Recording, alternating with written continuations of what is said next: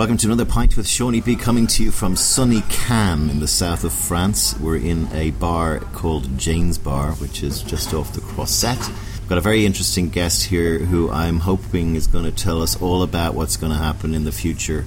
He's one of the top digital specialists for the past 3 decades he's been working. And he's my first Swedish guest on the podcast, would you believe? Amazing. I'm very pleased to welcome Anders Wahlquist. Did I get your name right? You got it. Nearly you got it right. Yeah. With a nice Irish touch to it. Yeah. So Anders works for a company called Be Real, which actually, believe it or not, was set up, I was just doing some research last night, in 1999. Yes. Which freaked me out because that was almost before the internet existed. So were you some sort of seer that you were able to predict what was coming? We set it up in Sweden, Stockholm, where we are from, and I guess that the internet was pretty widespread there. Yeah. It was to our advantage. So obviously 7 years after Netscape browser and www was set off, and there were programs in Sweden to make sure that every kid had a computer in school and so on. So people actually used the internet in a way that many countries did a couple of years later. So maybe we saw tendencies to what would happen very early on. I mean, it's something to do with Sweden, right? Because, I mean, one of my big bugbears in the world is that countries don't look to the Scandinavian countries of Denmark, Sweden, Norway, even Iceland, the way they handle their collapse. They're socially run countries. You pay very high taxes, but people have great lifestyles, and it's a good example of socialism working. Would you say? Yes, I think so. I mean, coming from Sweden, you wouldn't think while there that it's a socialistic country. No, but thinking about it, how much of the GDP that is actually run by the state and how much is secured by the state. Yes, it is. What part of Sweden were you brought up in? I was brought up in the south, in the middle of the very dark pine tree forests. That is where every farmer has to fight a lot for the land, because you have the forest and you have lots and lots and lots of stone in the ground. Right, like Ireland. Like Ireland, probably. Yeah. In Ireland, they used to take the stones out of the and then make the walls with the stones. Is that exactly. What you did the same thing? Yeah, exactly the same thing. And it's a stingy part of Sweden too. So we're known as being very stingy because, I mean, you can't grow so much there. So were your parents farmers? No, they were not. They were teachers. Probably the only ones that didn't work for IKEA, the furniture giant that was also born to the same little village. It's called Älmhult. Älmhult, yeah. And what was it like for you growing up there? It was amazing, because Älmhult, being the seat of a multinational company with very special ways of operating, there were people coming from all over the world, working there for a couple of years, bringing in some culture, ideas. And then going on ideas. Their kids went to school, they came from somewhere else in the world, and so there was huge wave of influences coming. And IKEA may have sown the seed, because I know I've read some of your interviews. You're very big on this, and we'll maybe talk about it later, the idea that you should look after your staff and you know, take care of people, which is IKEA's kind of way as well, right? Yes, absolutely. I mean, the founder of IKEA, Ingmar, is still around. He moved back to his hometown now, and he's a hugger. He's talking to everyone, he's interested, he wants to know what you think about what is happening, even if you're a 21-year-old intern, and he's running this mega billion-dollar conglomerate. It's the biggest company in Sweden by a long shot, right? Yes. Yeah. So were your parents teaching you in school? Luckily not. No. It's very awkward. Were you always bright? Were you always an ideas guy when you were young? I was always an ideas guy who came up with the games, party ideas, and I traded with records. I was like heavily into music, and I was DJing all the time, and I connected people and so on. So, yes. Did you go to college? I did, yes. I studied marketing and business administration on the marketing communications. And then there was this story about some guy, you started working with some famous business guy in Sweden. I had luck. I didn't know at all. I went out of school, I didn't think that I learned anything. Yeah. I mean, it's all natural what you learn when you study business. It's like, so I started to apply for the toughest jobs you can find in Sweden, and that was one of the mythical job where you work with this really cool, glamorous, super intelligent founder of a media company So he had an intern or an assistant working with him for a year. Right. And then if he didn't like you, you were kicked out, and then he paid for you to go to Harvard or something. And I really wanted to go to an American MBA. Wow. Obviously a good thing. How did you get that? I had the job. I don't know. I was probably lucky. I sent my application by email. Right. And I think I was one of the very few that did that. So they had 2,000-3,000 applications, and I don't think that many came by email. It was totally new to communicate business-wise with email. Yeah. So what did he teach you? He taught me a lot of things. He said, okay, Anders, people think that I understand everything, that I know everything what is happening in this 10,000 people industry or company, and obviously I don't. When I feel that something doesn't really line up, this is something weird, I dig until I come to the core of it. And if it looks weird, there will be something weird at the end. Right. But you have to ask 15 people maybe to come to there, because everybody will defend what is the status quo somehow. But if something works, then I don't look at it at all. Right. And then I have a good memory. So I look, how did it look last time I was here 4 months ago? How does it look now? What changed? Why did it change? There is always a reason why things are happening. And you were in his inner sanctum, were you? You were his the guy who was managing his kind of... I mean, it's basically to be on call 24 hours a day. I was working in Sweden. He was traveling all the time, but so he could call from any time zone, and it could be commenting on what was happening in the news, just for him to get some feedback on and some second thoughts of what was happening. Very, very diverse. But the interesting thing was he's dead now, unfortunately. Died way too young. That he was a Renaissance man, so he could go into very small details in design and in furniture, culture, music, business for sure, finance, everything.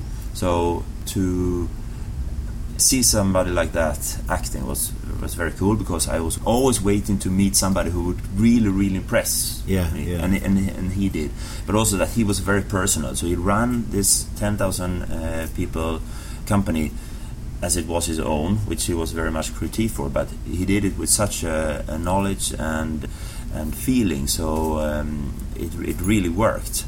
And I think that you don't have to wash away your personality to be a professional. Yes. and a person. You don't have to be a machine. You can be a nice guy. You can be a nice guy. Yeah. He wasn't really a lot of them was a really tough guy. I mean, he was warfare to make money, but he was also dynamic. So he gave you support and so on. So now, one of the things that happens to people when they have this mentor who they're learning so much from is that it comes time to leave the nest. How did you end that relationship, and why did you end it? I ran his microbrewery, set up the first microbrewery in Sweden. And I wanted to be kicked out to go to school. Yeah. And saw that it's a saying to live close to the Caesar is like sleeping with a tiger. You can be eaten up at any point. Correct. Right? So I realized it will not last forever, probably. Yeah. But he really wanted me to stay, so I took care of his pet project, which was a nightclub 24 hours a day, which he wanted to be like the Rock Bar in New York City, where he loved to be. Then it was a microbrewery, the first one in Sweden, which was basically impossible to do because you had a monopoly for making alcohol and for selling alcohol. And but he pushed that through. What happened then when you'd done this nightclub and the microbrewery, were you getting itchy feet yourself, or what was the spark that caused you maybe to go into advertising or the digital space?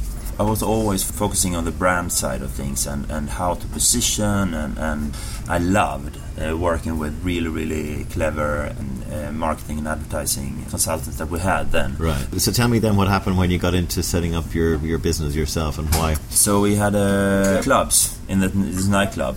So I got to know some of the founding partners that we now started a Be Real company with, right? And I always loved their way of doing business, because they were always super, super focused and to get to their goals, but in a very good way of getting friends in and playing it straight with people. And they had a production company. So we were always in contact. And when I had started this other brewery and it worked all right, we saw whatever was happening on the internet, and we had the idea of combining the storytelling that they were doing commercials and very fast-paced youth TV content with what was happening on the web, where companies like Razorfish and Icon Media Lab was around there, Lost Boys, which is now LBI, and some, they boomed at that point, 1999, and then they just went straight into the wall at 2000. And we started there end of 1999 just to have fun and do something differently with really, really great people that I love to work with. So we started with the .com bust immediately, basically. First, nobody had time to talk to us because they were so busy making money and looking at the stock exchange. Then they had no time to talk to you because they were busy losing money. Exactly. Then they were busy trying to save their businesses. So we had to look elsewhere. So I think we made 500 visits just to talk to people about what we thought was going to happen. Yeah, cold calling, and everybody wanted to talk to us because hey, we came somehow with ideas of the future, but nobody had any budgets for it.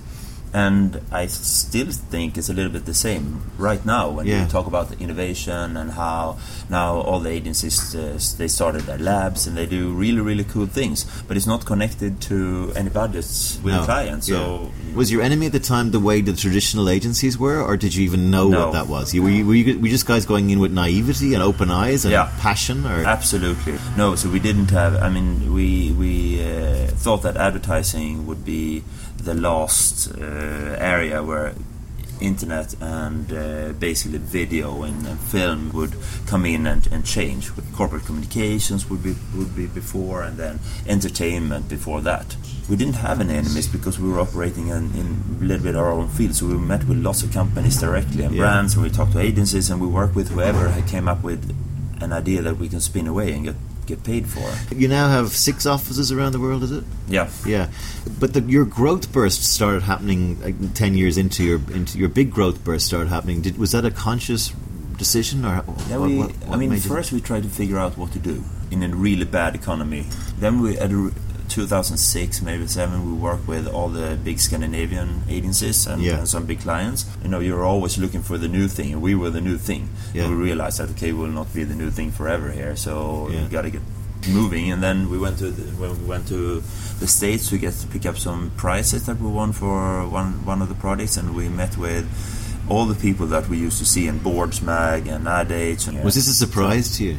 Yeah, it was was a surprise that they actually that knew you were so kind of up the ladder. Yeah, they really knew what we were doing, man. And they said, we've been keeping our eyes on you for a while, and you do really cool shit. Can you come and do something like a breakfast talk or meet some people here? Or, it was surprising, and it was such a small world then, because people who were kind of trying to do edgy stuff on the internet there were few and far between. So some guys in New Zealand and us, and some guys in London, and guys, they just spread around. And although we never met, we kept track on each other's stuff. One of the quotes I like that you said, which was, whenever you're doing stuff, never treat the internet responsibly, or a word like that. I like that quote because it stuck with me, and I don't really understand it that well. So maybe explain that. Good quotes should be a little bit. You should. Yes, I agree. That's why I brought it up. You have to close the circle yourself, right? No, but I think you really have to go in and make it do things that is not supposed to it's great. do, because it's endless opportunities of a connected world and what you can do with it. But if you just follow the formats and you work within the limits that people have set up for it to create rules, then you're breaking the rules for it, because that in its creation it is without rules, and it is boundaryless. Well, and so on. Your quote captures actually very simply what Uber did, and it captures very simply what Airbnb did. Yeah. Everyone goes, let's do an Uber. But there was a time when there was no Uber and someone did an Uber. Because that could have been a taxi company, or Airbnb could have been Hilton, but they were probably caught in the confines of... Yeah, but it's... people are doing it, and then there are always... lots of people who say that it can't be done, and they should basically get out of the way, right? For those who are already doing it, it's changed so fast, and Uber is a great example of how. In the valuation and the poignancy of an organization was, I don't know when they started, like 5 years ago. Yeah, about that, 5 or 6, I'd say. Yeah, and then of course the car makers looked at them and said, "Hey, maybe we can collaborate in some way. Let's do this together." And the car makers went, "Okay, so you'll get 10%, we take 90%, and then we don't need you." And then they just like, let's do it ourselves. Yeah. And then 5 years later, Uber could buy, one of the big car makers. Exactly. With the cash that they have in hand, right? It's rare I have somebody on the podcast who has broken... It's very hard to break the mold in music videos. Because everything's kind of been done there, all the way back to Michael Jackson and Frankie Goes to Hollywood. But Be Real did a breakthrough video spot for Arcade Fire, the Wilderness Project. Why don't you tell me about that? So, first, there were a lot of people included. Chris Milk, Aaron Coblin... The band itself? Sorry? The band itself, yeah, absolutely. No, but, we had a part of getting everything together on the internet. So it was a really, really good collaboration. But basically, it came out as a small idea from Google for promoting the Chrome browser when it was released. And we had done some work before. There was no money in it. And then 2 people at Be Real said, "No, we can't do it. It will not give us enough. We will not earn enough money on it." Then we started looking at it and I said, "Shit, this is going to be really, really, really cool. And we can push the boundaries of what has been done in this field before." And so it was a day and night from the team in New York for I think 2 or 3 months. So the video is we used to wait. Yeah. Explain it. So basically what it is, it's a guy running, but the guy is running in your neighborhood if you put in where you come from. Yeah, is that it's right? about going back to your childhood when everything was much clearer, right? So the idea is that you give your address in, and then the video is playing out and being instantly created based on Google Maps and Google Earth data. And it's all rendered together into one consecutive movie that is personalized for you. It taps into what we wanted to create with internet experiences when we started, was to make internet emotional. Yeah. Because it was not emotional at all. It was only technical. And as soon as you watch a TV screen, it gets you somewhere. It's a story being told and takes you from somewhere and leaves you somewhere else, and you don't know where it's going. And this was the first time I saw the first demo or the prototype hacked together of We Used to Wait in the Wilderness Downtown. I had goosebumps and I was teary-eyed because it's so emotionally strong. It's like I was applauding. I know. It's funny you mentioned the word goosebumps, because when I was writing Creative Briefs, that was one of the outtakes I used to put. What do we want people to feel? And I used to say goosebumps. And if you get people to feel goosebumps, you've got something. Yeah, but there's very few technological projects actually touches you that much emotionally. So I want to talk to you mainly as well about your point of view on where all this is going to fucking end. People are talking about the singularity. This is when robots finally become sentient. Stephen Hawking and a lot of people are worried about this and the fact that it might creep up on us because we're just so capable of allowing that to happen. What's your view on the sort of 25, 30-year look on all this? I actually think that there will be that singularity will happen. Right. Yeah, it's just a matter of time. I think there was an experiment recently where you had a robot or a computer watching videos of chess players, really good chess players, and from not knowing anything about chess, just being set up in a way so it's learning by itself. In 2 days, it beat the grandmaster from nothing. If you can do that, then that is not about programming and making a machine do what you tell it. It is about the machine being very agile and going into fields where the human brain was the only operator before. But it will not be. 2 questions. One is the theory that we're all in a video game. Yeah. The reason we can't understand infinity is because it's the borders of a program and we just haven't got enough intelligence yet to work that out. And of course, if we are in a video and everything's for nothing, war, art, everything's for nothing, it's all bullshit. We might as well become nihilists, like in The Big Lebowski, and just Yeah, but I mean, where does it end anyway? Yeah. I mean, so far, I mean, we know that it's sure that we will die. Yes, but that might also not be sure. I mean, in 50 or 100 years, what happens if you don't die? I mean, how do you think about breeding children? And which is basically why we're here, to make sure that there are humans when we die. Yeah. But if we don't die, do we think about that? And how do you teach? Yeah. Because I mean, people will keep their knowledge forever, and all the old timers who did everything and knows everything will still be around. Yeah. And there are lots of. It's almost biblical. Yeah. We're here 300 years in the future. We'll be having chips put into us soon. Yeah, is that good? And everything treated with responsibility is good. And I think that you should never underestimate how people will not do good to you. So I think you should be very, very careful to accept every kind of intrusion into your privacy. And I think that most people who started using internet very early on have already breaking all the rules that you when it comes to how your identity can privacy, be used against you. If they can do it, they will do it.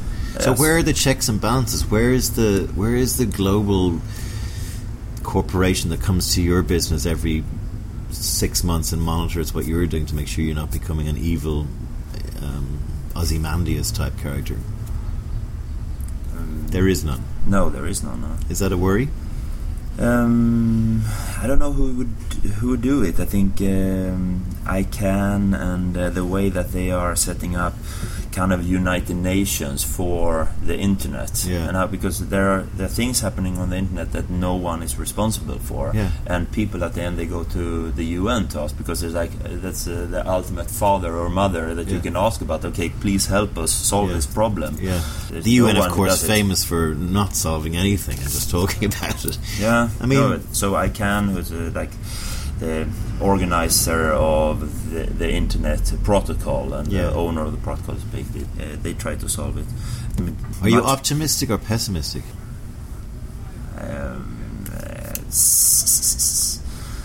It alters. I was super happy when Tesla when they revealed their battery, because storing electricity is very important. Yes, it's actually one step towards something that can help us with energy in the future, which is a huge technological and political significance. Yeah. So no, up and down.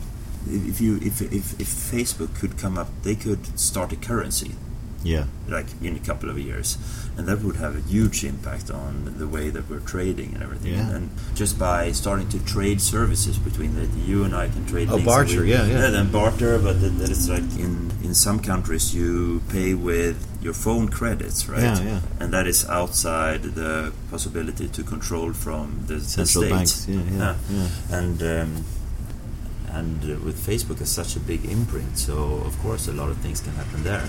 And you just have to hope that people with that kind of power are going in a positive direction. Yeah, have to hope. I'm not sure. So you mentioned at the very top of the podcast that you're very involved in the culture, which is, as a CEO, I agree with that. CEOs should be about two things: strategy and culture. How do you keep from the whole adage of the bigger we get, the badder we get? How have you stopped that from happening, to be real? I don't know if we succeeded with it, but we really try hard. Yeah. So by really trying to hire people that feel like good people, feel like great personalities. They should be great at doing what they're doing, but also truly nice, good players. Yeah. It's the biggest problem I had in the ad business, just that it turned into this kind of rat race where within big companies people at the same level were encouraged to kind of compete and stuff like that. There was very clear monetary controlling puppet strings rather than creative person controlling, and I think that what's happened is that the people who leave those companies are the people who can. and you're left with people who can't leave you, and you don't attract people. I think that's what's happening to the ad industry right now. And yeah, I think so too. But it's sad, because I think there's a beauty of a really well-run creative entity that takes something from real life and move it into and create its own world, and that conveys a message that then have effects in the real world, and people start to do things and talk about things and buy goods and so on. It's tough to work with in an organization that is so geared towards profitability. But if you are on a stock exchange and then you have to deliver to the market all the time, I just talked to some people working in a very modern media organization that is global. They have weekly calls. The only thing they talk about is numbers and sales and clients, which is probably very smart if you want to sell a lot. Yeah. And I realize we have our calls there about ideas. Yeah, but cool projects that we've done, and what we're talking about the clients, and how can we be better at picking up like new technology. We're always super worried about missing out on big stuff. Yeah. I wanted to comment when you said that you're if we had a strategy that we really have an idea about how the world would be. We have no idea how to get there, and then we're just trying to get in the water and swim, and then adapt and react when things are happening, and take opportunities when they arise. And most of the people, at Be Real, we're 170 people now, are waking up and say, wow, that's a piece of technology now coming up, and then you suddenly realize that something will change, and then you don't really know how it will change, and then you dive in with all you have to understand what is happening, what is not happening. And I think there's always a risk to not understand when something's coming up, and it's a big percentage of fad in it. It's something that is not tangible. It's smoke and mirrors around. Everybody's talking about it. Last question, I'll let you go. What's the one piece of advice you would give to a kid today, a 19-year-old in Sweden or Ireland or America or whatever, who's going, this is all too hard? What would you say to them?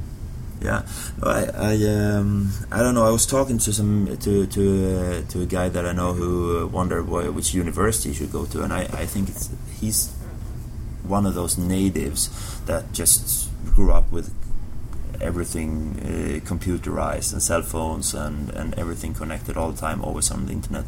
And for him, I don't actually know if he would at this point benefit from going to university. He's so talented, so he just go out and try out things and meet people, and the world is so tangible. You can I mean, 3 people in a basement somewhere can come up with something that is disrupting a whole industry.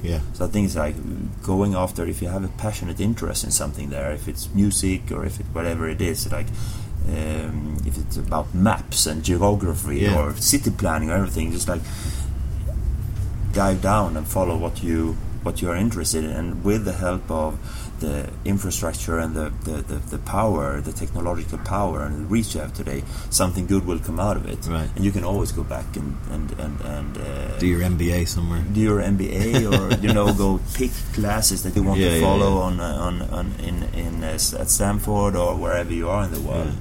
It's amazing. Singularity University, maybe. Yeah, it's good to know that as we move towards the singularity and as we start embedding chips in our brain and fucking ourselves up, that there are some nice people in the digital space who are at least a little bit concerned and hopefully a little bit moral and ethical about it. Anders Wahlquist is one of those. Thank you so much for coming on the show, and the best of luck with your company in the future. Thank you so much. Pleasure.